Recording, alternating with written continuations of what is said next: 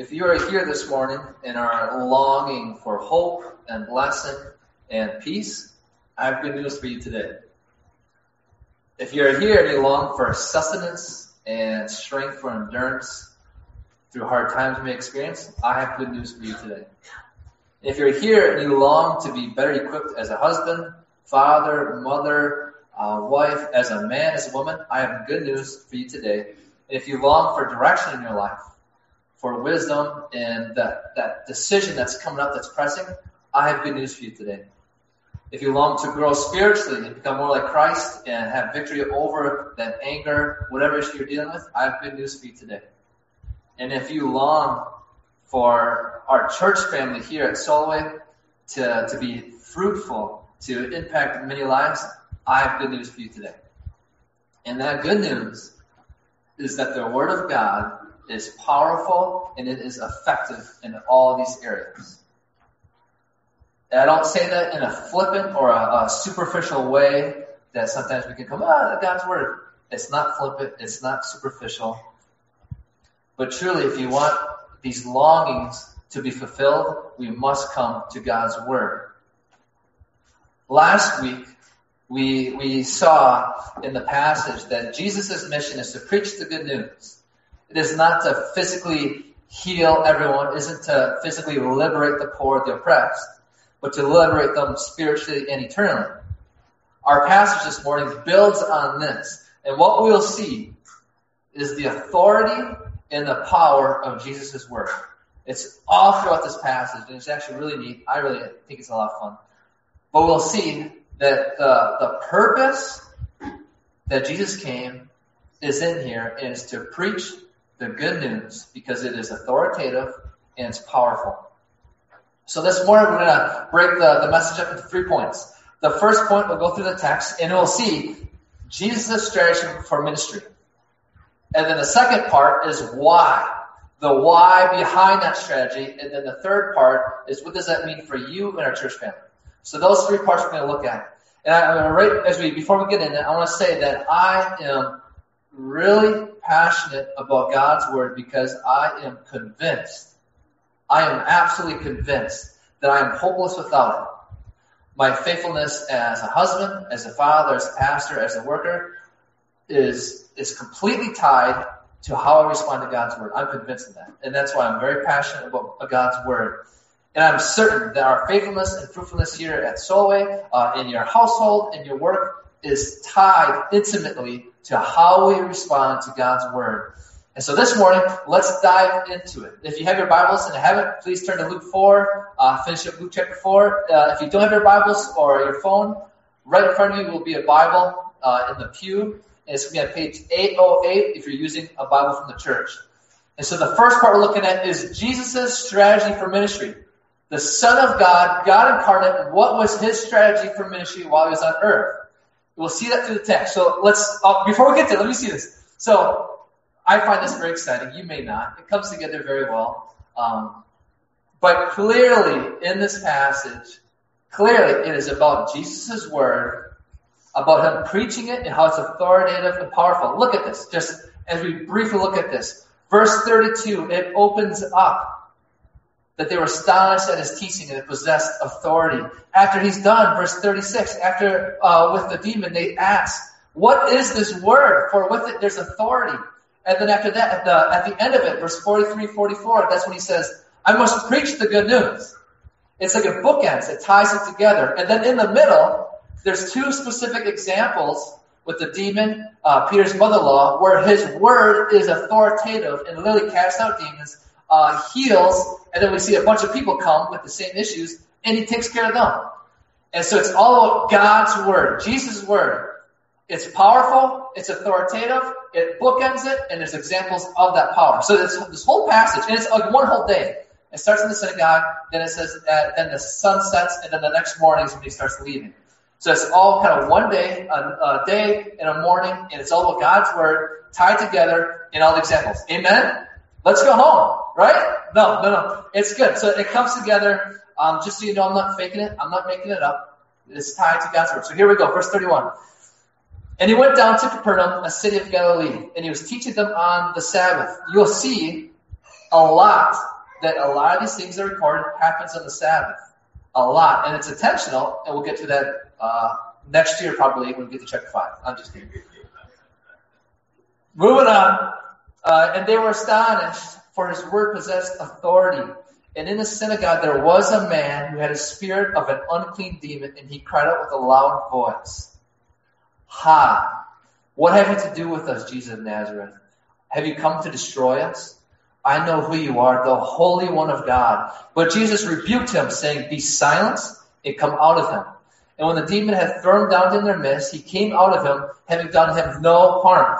And they were all amazed and said to one another, "What is this word? For with authority and power he commands the unclean spirits, and they come out." And reports about him went out to every place in the surrounding region. So the Sabbath, it's about this word of possessing authority. We just saw this in the last passage, verse 14 and 15, Luke 4. He's going around preaching in the synagogues. This is what Jesus was doing. And then, as I mentioned, this is a section, the authority of his word is vividly portrayed with casting out this demon. Vividly. So there's this man possessed by a demon. A side note, Christians cannot be possessed by demons because we have the Holy Spirit remaining in us. But we can be oppressed. We cannot be possessed. We can be oppressed. For example, with temptations, as we saw in the beginning of Luke 4. We can't be possessed, but we can be oppressed. But Jesus comes, and this demon is terrified. This isn't some mocking, "Ha, Jesus." The demon is terrified. In 1 John, John writes, "The reason the Son of God appeared was to destroy the works of the devil." And in Judaism at that time, demonic power being crushed, they knew it was going to be a characteristic of this Messianic age. So here you are. We're in a synagogue, in a public place. Can you imagine someone demon-possessed comes in and they get cast out here? Because that's exactly how it was. They're in a synagogue. It's a public place. Most likely Jesus is teaching. And in response to Jesus' authoritative word, this demon cries out, it says. Cries out, terrified that Jesus was here to destroy him. So it goes on. And the demon says, "I know who you are, the Holy One of God." And we saw that last week. That the demons and Satan, as James says, they know who God is. They believe. And they shudder. They fear him. They don't trust in him, but they fear him. The Holy One of God. In Isaiah, the Lord God is referred to the Holy One of Israel. There's some connections there. Back in Luke 1, verses 31 and 35, there's a connection between the Holy One and the Davidic Messiah. And so in this reference, we see Jesus is the bearer of the Spirit and Messiah. And so it's all timeless. This demon knows this, cries out, and then Jesus rebukes him, right? "Be silent and come out." The word of Christ is authoritative and powerful. And this demon came out. And the people, if you can imagine it here, they're like, "What is going on? We're just here to worship and read and stuff, and what is this?" They said, "What is this word?" The authority, the power. It commands demons and they come out. And the reports went out, just like in verse 14, we read the same thing. The reports of this Jesus, he's a very public figure. What is going on? And then it moves on, verse 38. "And he arose and left the synagogue and entered Simon's house." This is Simon Peter, the apostle Peter. Now Simon's mother-in-law was ill with a high fever. If he's married, this is clear up in 1 Corinthians 9. If you read Peter and read his writings to like husbands and wives, you're like, this guy doesn't know anything about marriage. No, he does. He was married. It is a joke, but moving on. He said they appealed to him on her behalf, and he stood over her and rebuked the fever, and it left her, and immediately she arose and began to serve them.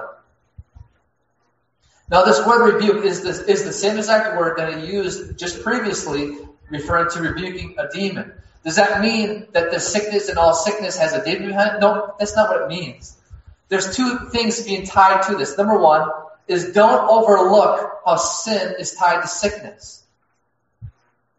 We live in a fallen world because of our sin, about Adam's sin. Sickness comes because of our fallen world. So don't overlook how sin is tied to our sickness. It was never meant to be like this. Never meant to be.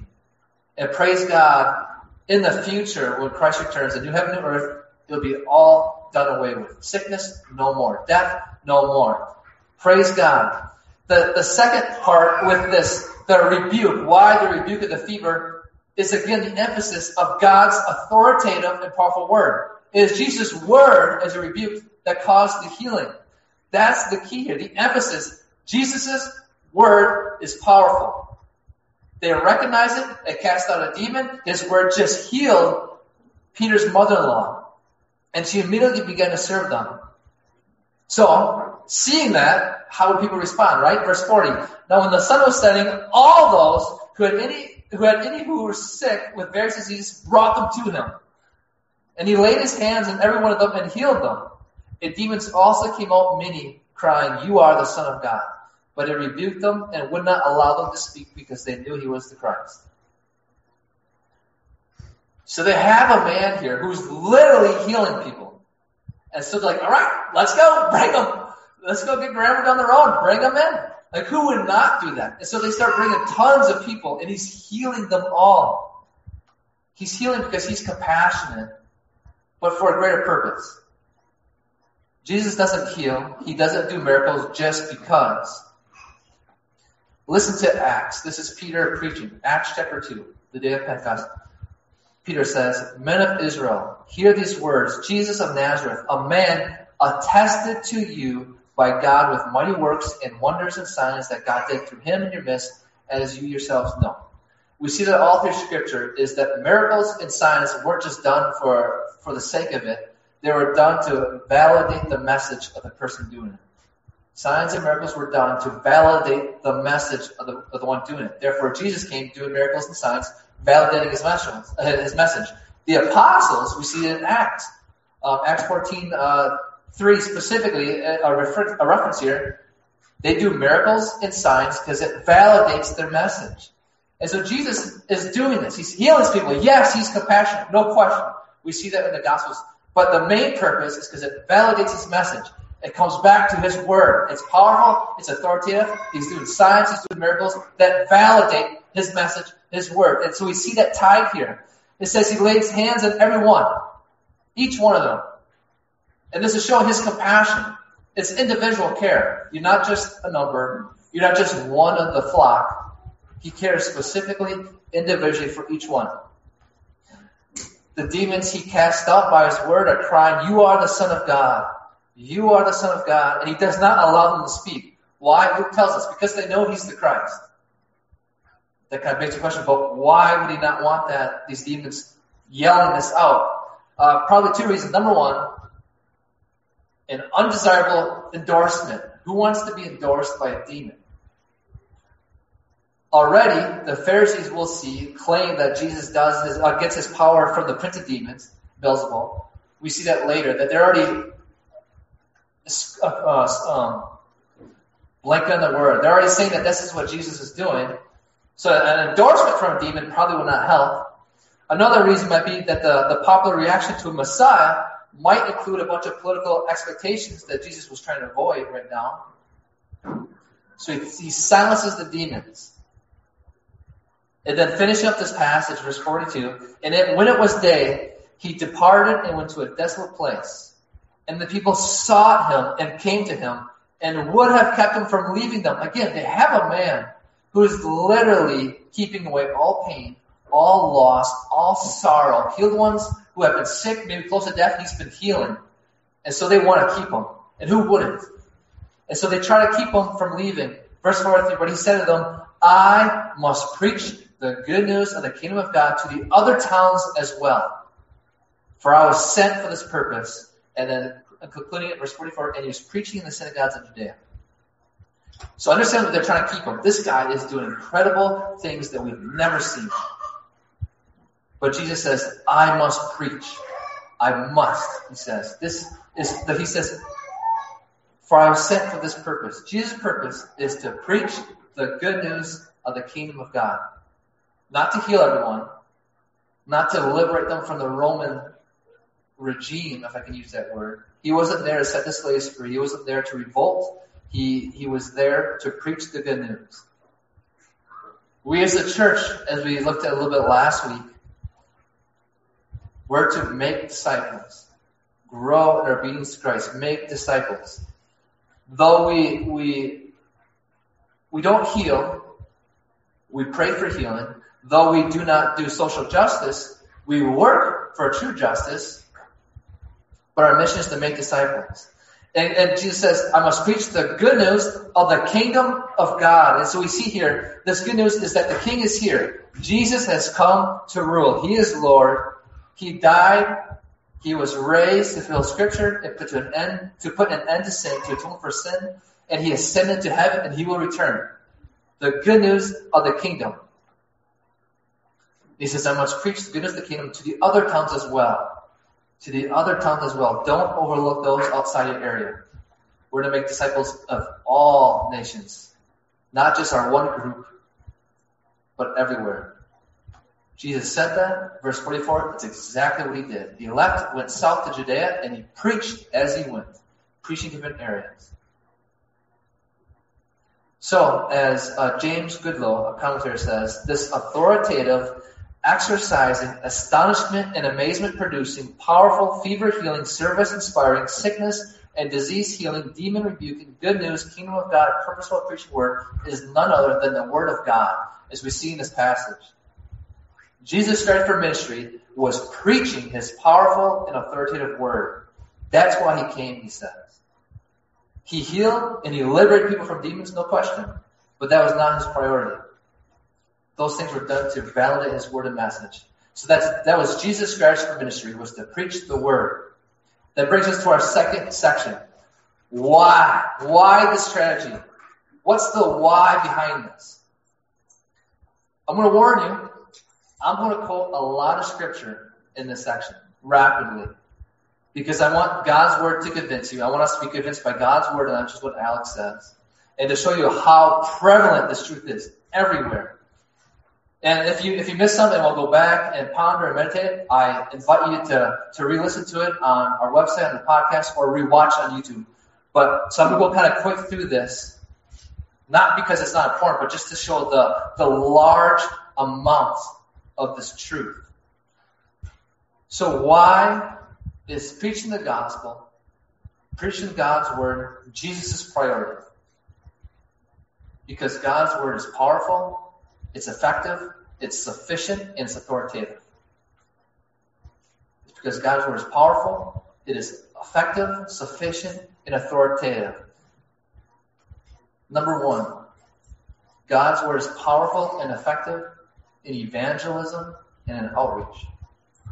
It is the gospel, God's word, that the Spirit uses to regenerate and to save a person. People are not loved into the kingdom of God. We never see that in Scripture.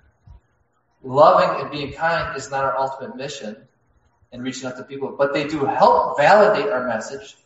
Kind of, if I can use this comparison, the signs and miracles validating Jesus' message. Yeah, no doubt. Our love and kindness validate our message as well, in a way. But do not mistake what validates our message with the message.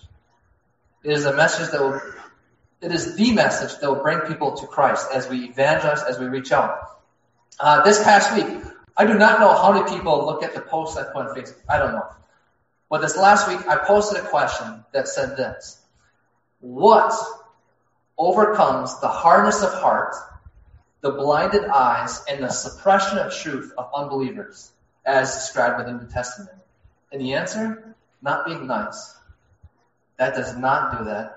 But it's God's Spirit through God's Word that gives unbelievers a new heart. It's what opens their blind eyes and allows them to see the truth and to set them free. It is God's Word. So listen to this. I'm going to do a quick sweep through Acts. As I was studying this, I was like, you know what? I'm going to go through Acts and I'm going to see it. Try to pinpoint all the times people came to Christ and what preceded it, what wasn't. So let me run through this. Listen to the connection between people coming to Christ and God's Word. Acts 2:41, 3,000 were saved after the preaching of Peter. Acts 5:14 says that more believers were added following the signs of the apostles used to authenticate their message. Acts 6:7, the word of God increased and the number of disciples multiplied. That's tied together. Acts 8:4, Philip preached and did signs, and great joy came in that city, assuming that meant salvation. Acts 8, again, Philip preached and explained the passage in Isaiah to the Ethiopian, who then believed. Acts 9, Saul is saved when Jesus himself proclaimed to him and when Jesus sent Ananias to talk to him. Acts 9:31, the church multiplied and is connected to Saul preaching boldly. Acts 9:32, the household turned to the Lord after Peter heals Aeneas in Jesus' name. Acts 9:42, Peter raises Tabitha and many believe. Acts 10:44, Gentiles, the God-fearers, receive the Holy Spirit after Peter preaches. Acts 11, follow with me. If you're flipping through the Bibles, good luck. Great number, Acts 11:20, a great number believed by the preaching in Antioch. Acts 13:12, the proconsul believed, for he was astonished at the teaching of the Lord. Acts 13:43, after Paul preaches, many in Antioch and Pisidia believed. Acts 14:1, after Paul and Barnabas spoke in the synagogue, many Jews and Greeks believed. Acts 14:21, many disciples were made from the preaching in Derbe. Acts 16:5, the churches were strengthened by Paul and Timothy in the letter from the Jerusalem council, and they increased in numbers daily. Acts 16:11, Lydia and her household followed Christ after Paul's teaching. Acts 16, the Philippian jailer and his family believed after Paul spoke the word of the Lord to them. Acts 17, almost done. Many believed after Paul and Silas preached in Thessalonica. Acts 17:12, many believed after Paul and Silas preached in Berea. Acts 17:34, some believed after Paul preaches in Athens. Acts 18:8, many Corinthians believed after hearing Paul preach. Acts 28, some Jews in Rome believed after Paul expounds God's word, the kingdom of God, to them. Almost all of the salvation we see in Acts is tied to the preaching of God's word. The ones that are not directly, such as Saul, or when there's miracles done, almost assumes that preaching was included within that. So hearing this, that in Acts, the salvation is tied to the preaching of God's word, by whether it be the official pastor or elders, or those going out, is tied to the preaching of God's word. And this should not surprise us. This is everywhere else in the New Testament. Listen to just a few. I'm not going to run through them like I did with Acts. Romans 1:16, which I know a lot of us probably know, for I am not ashamed of the gospel. Why? For it is the power of God for salvation to everyone who believes, the Jew first and also the Greek. Romans 10, for everyone who calls on the name of the Lord will be saved. How then will they call on him in whom they have not believed? And how are they to believe in him of whom they have not heard? And how are they to hear without someone preaching? And how are they to preach unless they are sent? As it is written, how beautiful are the feet of those who preach the good news. But they have not all obeyed the gospel. For Isaiah says, Lord, who has believed what he has heard from us? Verse 17, so faith comes from hearing, and hearing through the word of Christ.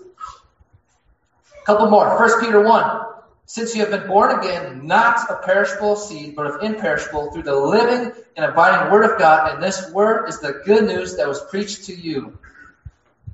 In Luke 16, if you remember the parable, not really a parable, but a teaching of Lazarus and the rich man. Do you remember that? Where Lazarus didn't get much, but the rich man dead, then he died. Lazarus was in the place of torment. The rich man was in the place of torment, but Lazarus was in heaven. And then the rich man says, Abraham, please send Lazarus just to give me some water. He says, nope, I can't. There's a chasm between us. He said, okay, at least send Lazarus back to my brothers who are living so that they can be warned. And then Abraham, what does he say? They have the law and the prophets. That is good enough. If they don't believe that, even if someone comes back raised from the dead, which Jesus does, they won't believe. The sufficiency that it is the word of God that will lead people to Christ. And then last here, Matthew 13, the parable of the soils. It is the word of God that goes, that 3 of the 4 soils rejects, and it is the word of God that comes, the agent that allows that one soil to bear fruit. That does not even mention 1 Corinthians 1:18, James 1:21, 2 Timothy 3:15. It goes on and on and on. It is God's word that is the powerful, is the authoritative word that is the agent that God the Spirit uses to give new birth to people. So the priority of ministry is the word of God because it is authoritative and effective for evangelism and outreach. Moving on. God's word is powerful and effective in discipleship in all areas of life. Just as it is in salvation, it is effective and powerful in every area of life. Listen to this. Let me run through this. Do you want to grow as a Christian? Do you want to be more like Christ as a spouse, as a parent, as a worker, as a student, as a man, as a woman? Well, listen, John 17:17. Jesus praying to his Father, he says, sanctify, make them holy in the truth. Your word is truth. 1 Thessalonians 2:13. Paul writes, and we also thank God constantly for this, that when you received the word of God, which you have heard from us, you accepted it not as the word of men, but as what it really is, the word of God, which is at work in you believers. Psalm 119, the biggest chapter in the Bible, 9:11. How can a young man keep his way pure? By guarding it according to your word. 2 verses later, if I have stored up your word in my heart, that I might not sin against you. John 8. So Jesus said to the Jews who had believed in him, if you abide in my word, you are truly my disciples, and you will know the truth, and the truth will set you free.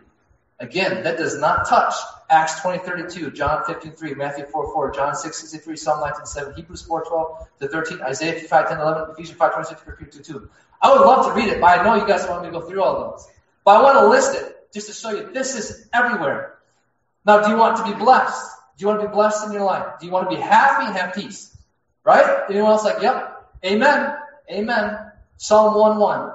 Blessed is the man who walks not in the counsel of the wicked, nor stands in the way of sinners, nor sits in the seat of scoffers, but his delight is in the law of the Lord, and on his law he meditates day and night. Psalm 19:8. The precepts of the Lord are right, rejoicing the heart. Psalm 119, verse 111. Your testimonies are my heritage forever, for they are the joy of my heart.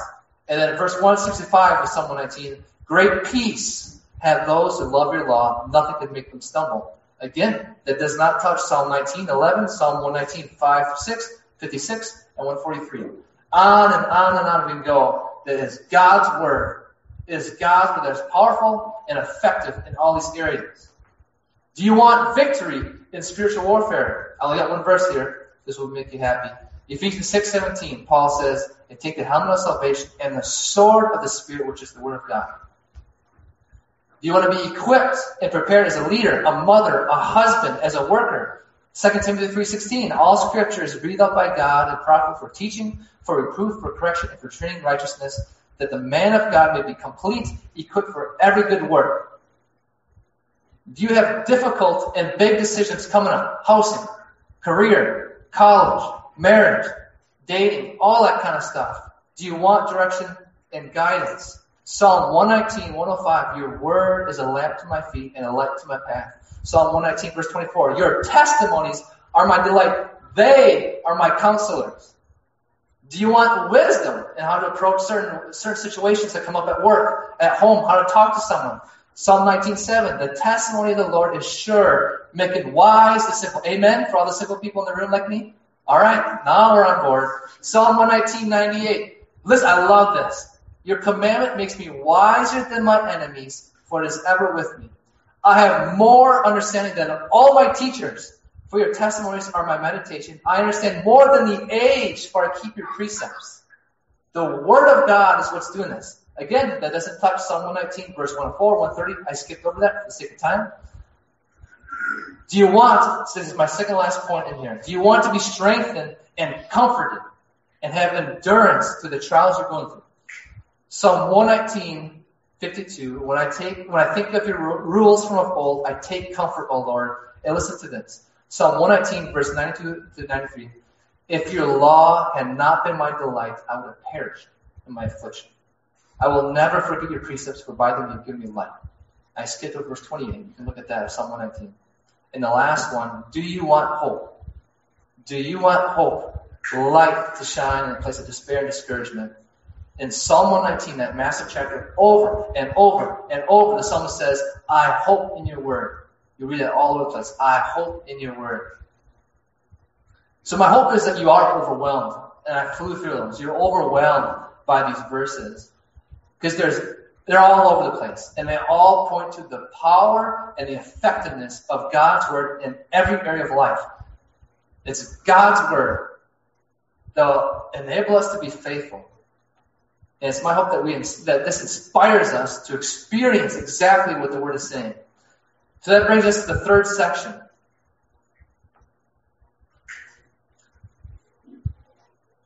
No, it does not. The third point of the second section, and this will end and we'll go to third. Kind of gets you on your toes. The preaching the word was Jesus' priority. That's very clear. And it's very clear that was the priority of the early church. Preaching the word. Let's go another sweep through Acts while we're at it, right? The priority of Acts. Yep, do it again, AJ. Sweeping through. Follow with me. If you're writing this down, good luck. Acts 4:31. The church, they're filled with the Holy Spirit. What do? And they continue to speak the word of God with boldness. Acts 5:42. It says the apostles did not cease preaching and teaching. Acts 6:4. That's when the apostles state that it's not right to sacrifice prayer and teaching God's word for serving. There we got the idea of deacons. That comes in there. Acts 8:4. Those that were persecuted, that scattered, they went out preaching the word as they went. Acts 8:25, John and Peter, they returned, I think it was from jail, preaching the gospel. Acts 8:40, Philip passes through these towns preaching, it says. In Acts 9:20, Saul proclaimed Jesus in the synagogues. Acts 9:26-28, it's all about Saul preaching boldly. Acts 11:26, Barnabas and Saul spent a year. Why? Teaching in Antioch. Acts 11:24. Luke ties the word of God increased and multiplied. Acts 13:5. Saul and Barnabas proclaimed the word of God in Cyprus. Acts 13 is an emphasis, in verse 46, an emphasis on the word of God being preached and spreading. Acts 14:3. Paul and Barnabas stayed a long time in Iconium. Why? To preach God's word. Acts 14:7. Paul and Barnabas, they fled Iconium, and then they continued to preach the gospel in Lystra, Derbe, Lycaonia, and the surrounding area.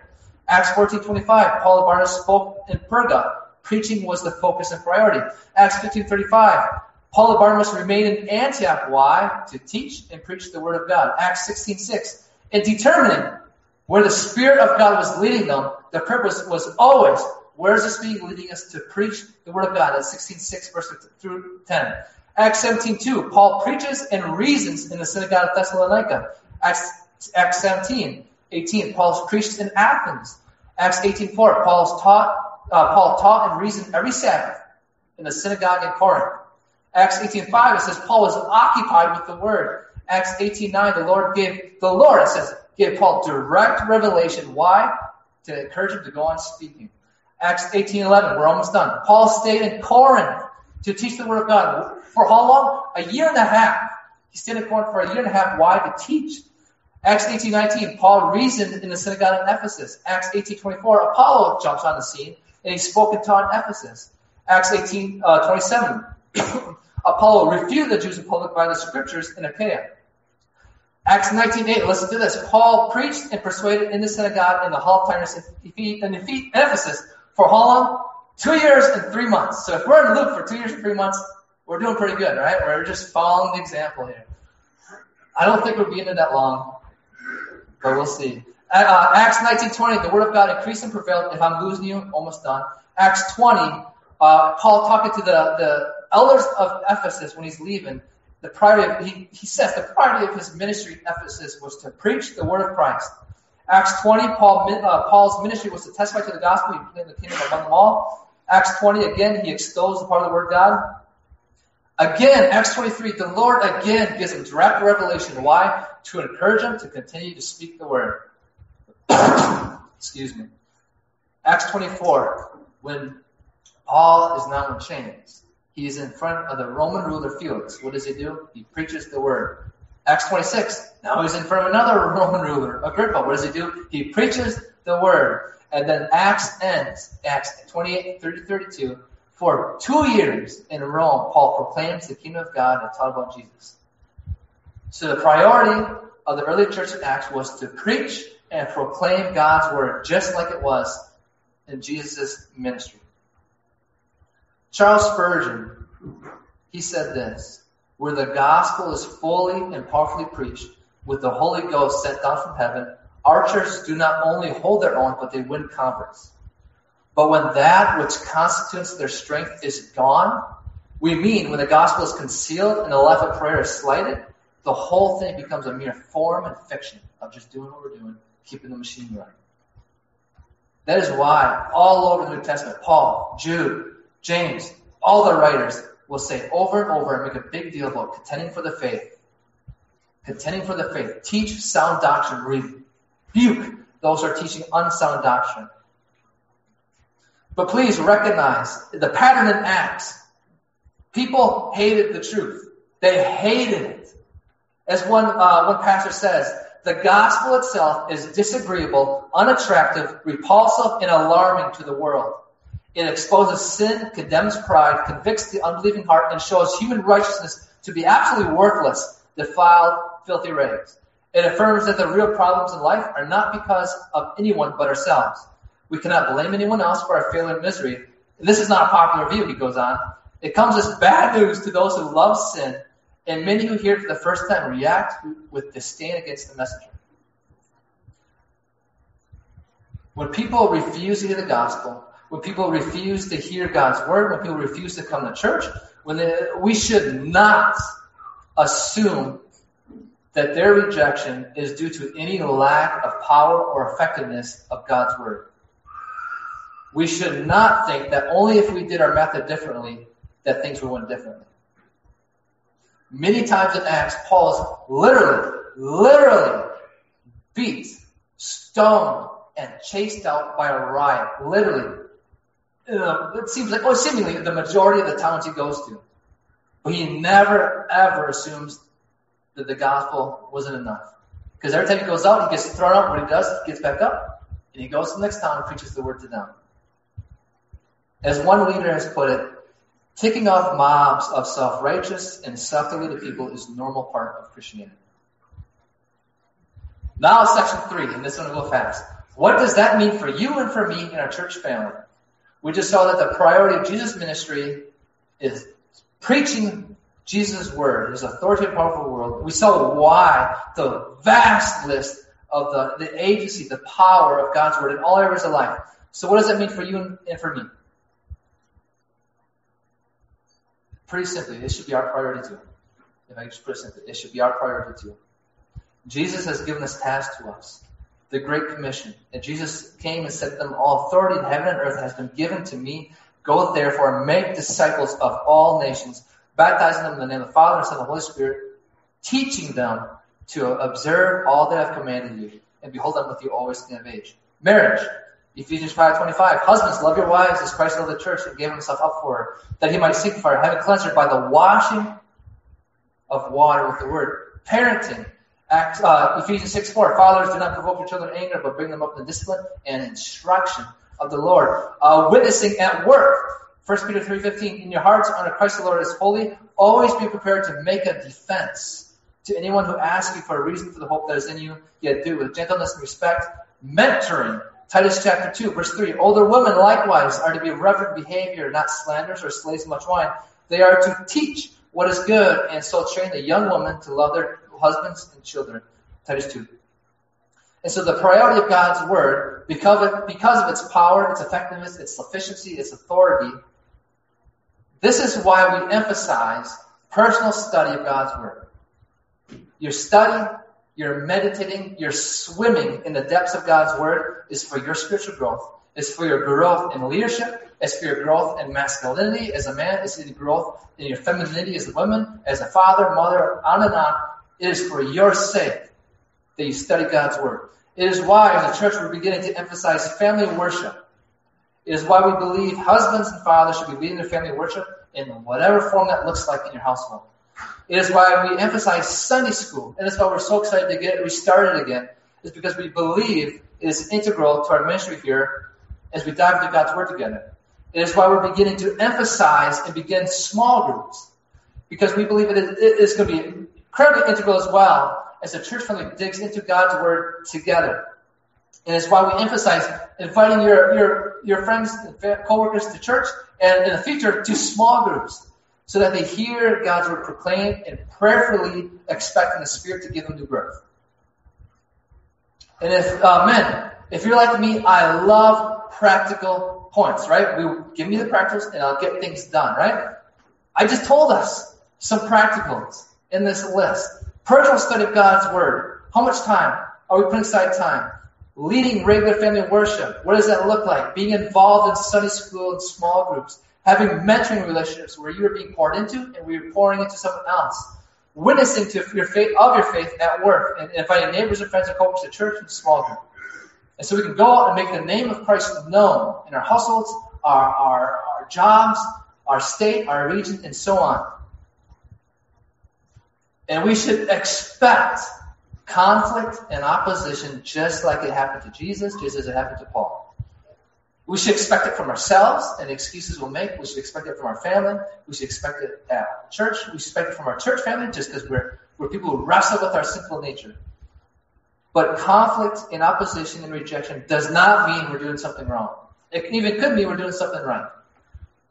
Our success is not based on results. That's completely up to God and His Word.